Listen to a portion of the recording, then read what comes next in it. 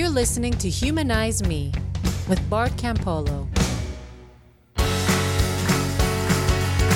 Hey there, this episode is sponsored by Congregation Beth Adam of Loveland, Ohio. That's a secular Jewish congregation just outside of Cincinnati that really did sponsor this podcast by really sponsoring me to fly out here to Cincinnati, Ohio, where I used to live before I moved to Los Angeles. And I spoke at Temple Beth Adam on Sunday. Had a great experience with that congregation, which has been around for 38 years. It's an amazing thing. For those people that sort of say to me, I don't know if a secular congregation can really thrive and make it and, be what it needs to be for people. Well, you just need to come to Ohio and check this place out. It's amazing. I was at Oasis in Kansas City a week before that, and that's an amazing congregation too, but it's only 2 years old and it's just sort of emerging and it's flowering and growing, but people might very reasonably say, like, can you build a congregation around positive values without the supernaturalism and have it sustain? And so this week here I am, and it's just been an incredible experience being with these folks. Rabbi Robert Barr, secular Jewish rabbi. And I not only did that, but I also recorded a service with Rabbi Barr that will be on their website, which is called ourjewishcongregation.org. And that's this huge online community of secular folks who are pursuing goodness in not only a secular way, but in a Jewish way. But it was amazing being at at this congregation. I thought it would all be sort of former Jew, not like formerly Orthodox or formerly supernaturalist Jews. But many of these people had been secular their whole lives, and some of them did not grow up Jewish. They just found this congregation and said, "Man, I want to be a part of this kind of life," and there they are. So it's an amazing experience. But I got to tell you, if this podcast sounds differently, part of that reason is that I'm recording it in a car, sitting in my old neighborhood, Walnut Hills, in inner city Cincinnati, where I spent last night after I was done at Congregation Beth Adam. And I got to tell you, I am freaking out. I don't know if, first of all, my voice is shot because I've been talking to people for the last 72 hours. Ever since I got to Ohio, I've been visiting old friends and meeting with people and all that kind of stuff. But the other thing is I'm just freaking out because this neighborhood is even more than where I grew up, this is my home. Marty and I spent 9 years here. We raised our kids from junior high through graduating high school here. We renovated an abandoned house, or sort of an empty house, into our house next door to our close friends, next door to our other close friends, and we lived in an intentional community there for 9 years, reaching out to connect with people in this neighborhood. What's funny was when I got here, I was still a Christian minister. By the time I left, I was a humanist. So I made my transition here in Cincinnati, and the little fellowship we had here, the Walnut Hills Fellowship. It started out as kind of a Christian ministry, and by the time it was over, for me, I consider it the first, sort of non-supernatural community I was ever part of, the first kind of secular, non-sectarian thing I was ever a part of, and it was an incredible community. I mean, it was all these kind of neighborhood folks, kind of hardcore people, and then these people I was living with, all coming together and learning how to love each other. And even in the beginning, there wasn't a whole lot of God talk, and by the end, there was none at all. And so that was really my first experience of this thing that I believe in so strongly, and that I'm trying to motivate and inspire other people to do. But I got to be honest with you guys. I kind of built my Christian career on being authentic and being real. But I didn't have a podcast then. And when you have a microphone in your hand, there's this huge temptation to not be real, to kind of go like, hey there, people in Radio Land. And this morning, it's 6 o'clock in the morning here. I got up at 4 in the morning. I can't sleep here. My mind is just so full of, on the one hand, just pain. I mean, this is my place, and I'm here, and these are my people, and I'm not here anymore, and I'm not part of it anymore. And little children that I knew are older, and houses that I used to walk by have been torn down because it's this very poor neighborhood, and there's been some changes and people trying to renovate and move it in a different direction. But every place, every corner I walk on, there's a memory. There's people I know. There's things that happen there. I cleared bed bugs out of that one. I moved this person to another house, and I was just involved with the community council here. I was involved with people's lives. I knew everybody. And, now I live in LA where, a place where like that kind of community, that kind of network of friends that all know each other, that's the place where community goes to die. And it's been hard. I mean, at USC, it's been easy to build a community because that's a kind of a geographically closed environment where everybody's close by, and the students are there, and they're open, and they're connected. But in the rest of LA, it's really hard. And I mean, I'm just glad I didn't bring my wife with me here, because she would be freaking out if she was here. She would be a puddle of tears, because it's just such a hard thing to come back to where you used to be, and where you were really happy, and where you were younger, and where your kids were little, and everything changes. And I know that if we'd have stayed here, everything would have changed anyway. Life never stays in one place. But I gotta tell you, it's weird here. It's weird for me. I guess the thing I wanted to talk about this morning, like, I don't have a guest this morning. This morning, as if you're listening to it in the morning, as if this is a live broadcast. It's just how it feels to me because of the moment that I'm in. But this podcast won't be like the other ones. I'm not going to bring on somebody and talk to them and have a guest. And I'm not going to come off like giving advice. I'm not going to get like, hey, here's the way to really, here's the way we can live this kind of dynamic life, of secular goodness, and it's all great and everything. And I really believe that. I'm excited about life, and I'm excited about growing. But right now, I think it's called Humanize Me, right? That's what we call this podcast. And I think I don't know that I've ever been as cognizant of the fact that part of being a human being is hurting when people die, or when you look at pictures of yourself and realize that you can never go back to having your little kids, or when you realize that you've made a decision and you've done something, and there's a good side to that, but you've lost something and you can't recapture it. There's a scene in an old movie that I like a lot called The Big Kahuna, where Danny DeVito plays this old salesman talking to this young salesman at a convention.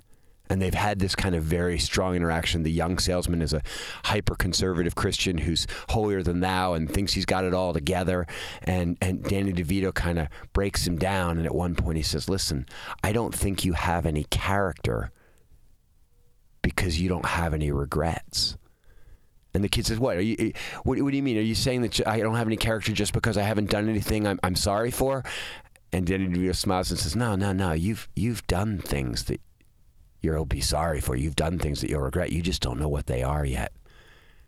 And until you know that you've made a decision that you can't fix and that you can't regret, and you just have to live with it, you're not going to understand how the world works, and you're not going to understand what it's like to be human.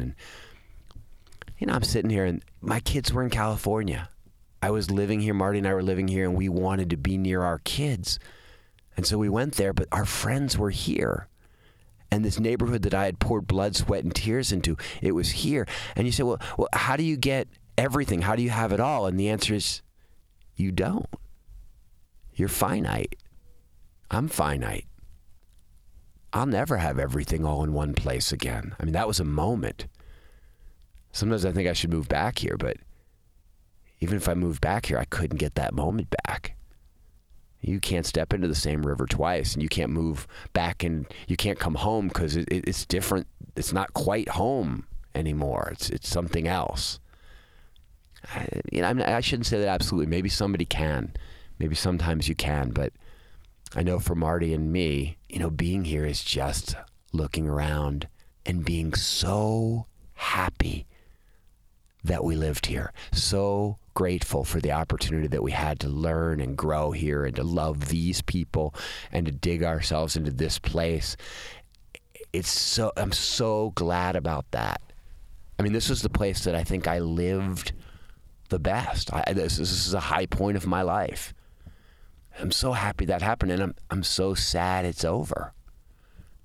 And yeah, I'm going to go and I'm going to keep living, and I'm going to try to create new things. And I love what's happening with my students at USC and the people I love there. And I love what's happening with this podcast and the community that we're building around the world of people that are trying to figure out what it looks like to live a joyful, a meaningful life without kind of any supernatural underpinnings.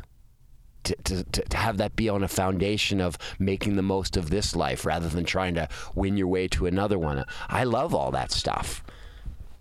That's my alarm clock telling me it's time to wake up, but I woke up, hours ago, so I'll turn that off.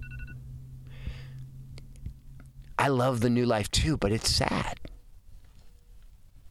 to get old, to change, to have people die. Some of the people that I loved here are gone. Maybe if as you're listening to this, you're going to be thinking, what is he doing? Why is he saying this? But I think what I'm saying is, why I'm saying it is, because I'm, in general, in my public persona, I am this upbeat guy. People say, oh, Bart, man, he's so excited about life and he loves life, and I do love life, and part of the life that I love is hurting. And there was a real temptation for me last night, and when I woke up at 4 a.m, to get on the computer and start watching NBA highlights or porn, or to do something to get on Facebook or send a bunch of texts to all my friends in different places, like somehow to distract myself from this pain. But in a weird way, I want to feel this pain. Like, I want to be here and hurt, because that tells me that I was alive here. And that gives me the promise that I might be alive somewhere else, and that there are other experiences. This is a different experience, but it's part of being human. And so, I don't know if I'm talking to anybody else. I'm just talking to myself, but I'm sitting across the street from these Habitat for Humanity houses, and I worked with the Habitat people to make the plan to build these houses 8 or 9 years ago. And now they're here and people live in them, and I don't even know those people. But like, you plant a seed and there's this good thing. And if I died 2 years ago and never got back and never saw these people living in these houses, it wouldn't matter, because like, the real fun of it was building them back then, working on that and knowing that something good would happen. And I'm doing stuff now and I'll die and I'll never see it. But because I see this, like, I go like, oh, wait, you plant a seed and later on something good comes out of it sometimes. And what that means is that, like, if you plant seeds when you're 89 years old and you'll never see anything, like, there's a really good chance that there will something happen beautiful out of it. And that can make you happy, not when you see it grow, but when you plant the seed. And so you can be happy on your last day on earth if you tell a 5-year-old that you love them. And you can be happy right then, because you know that goodness will flower some other time, and you won't be there, and it won't matter that you don't matter in the universe, but the universe kind of matters to you in that moment. Yeah, I know you're probably going like, wow, please, are you going to do some real podcasts again? And the answer is yes. I've got amazing guests lined up. Like, I have James Doty, who wrote Into the Magic Shop, and if you look him up, you'll see that, like, he's this Stanford neurosurgeon who made $100 million and then lost it, and then started the Center for Altruism and Compassion at Stanford, and is this kind of like amazing voice of rational goodness and compassion and altruism. And he's going to be on the show. I'm having Ann Newman, who wrote the book The Good Death, and she's agreed to come on to the podcast. And I'm so looking forward to that interview. I met her at a lecture she was giving, and I asked her a few questions afterwards, and she was like, you're the secular chaplain, but you used to be a Christian, and you talk about death, and I'm talk about death, and so yeah, she was like, I want to come on your podcast. So like, we're gonna have her. It's like, yeah, we'll get back to that stuff. But for me right now, I guess this is my call, or my encouragement, my plea with you, that there are places in our lives that we avoid thinking about, that we avoid, people we avoid returning to, because we know that they will stir up in us a sense of our own mortality or a sense of our own finitude. But more and more, I'm coming to realize that our finitude is what makes us human. That the experience of being conscious of being finite, that's a big part of being a human being. And that if you try to avoid that, I mean, I see all these technology people trying to avoid that right now. They're like, we can download our brains and eventually we'll reach this kind of ability to not ever have to die. And we can invent machines that will always be present for us, and they'll be better than humans. And we'll be able to, technologically infinitize ourselves, and eventually we'll never have to die, and our consciousnesses will go on forever. And I'm thinking, like, I don't know if you can do that. After reading David Deutsch's book, The Beginning of Infinity, I suspect that at some point we will be able to do that, and the singularity and all that stuff. I don't know if you can do that, but I don't want to. Like, when I say I'm a humanist, it's not because, like, I only care about human beings. I care about animals and nature and all that stuff, too. When I say I'm a humanist, what it means is I want to be human. I am loyal to the human experience. Part of the human experience is that it's limited, and that our time is so precious because we don't have an infinite amount of it. And much of our sadness is wrapped up in these moments when we become aware of that. But much of our joy is also wrapped up in the knowledge that this time is precious and you gave some to me. I mean, right now, like, if you stuck with me this far in this podcast, I love you. I mean, I'm grateful to you, because you're sharing with me some of your time, and it's a choice, and you don't have an endless amount of it. I know I hear computers being shut down all over the world right now, but, like, you don't have an infinite amount of it. So it matters to me that you're like, you know what? I'll spend a little bit of that time interacting with Bart. And maybe I'll send him an email and tell him what I think, because I'm getting lots of emails suggesting podcast topics or asking questions about kind of like living the humanist life, or, people that are in Christian ministries who are saying, gosh, I'm not sure what I think, but I can't talk to anybody, but I can talk to you. I can tell you my doubts because, like, you won't judge me for them.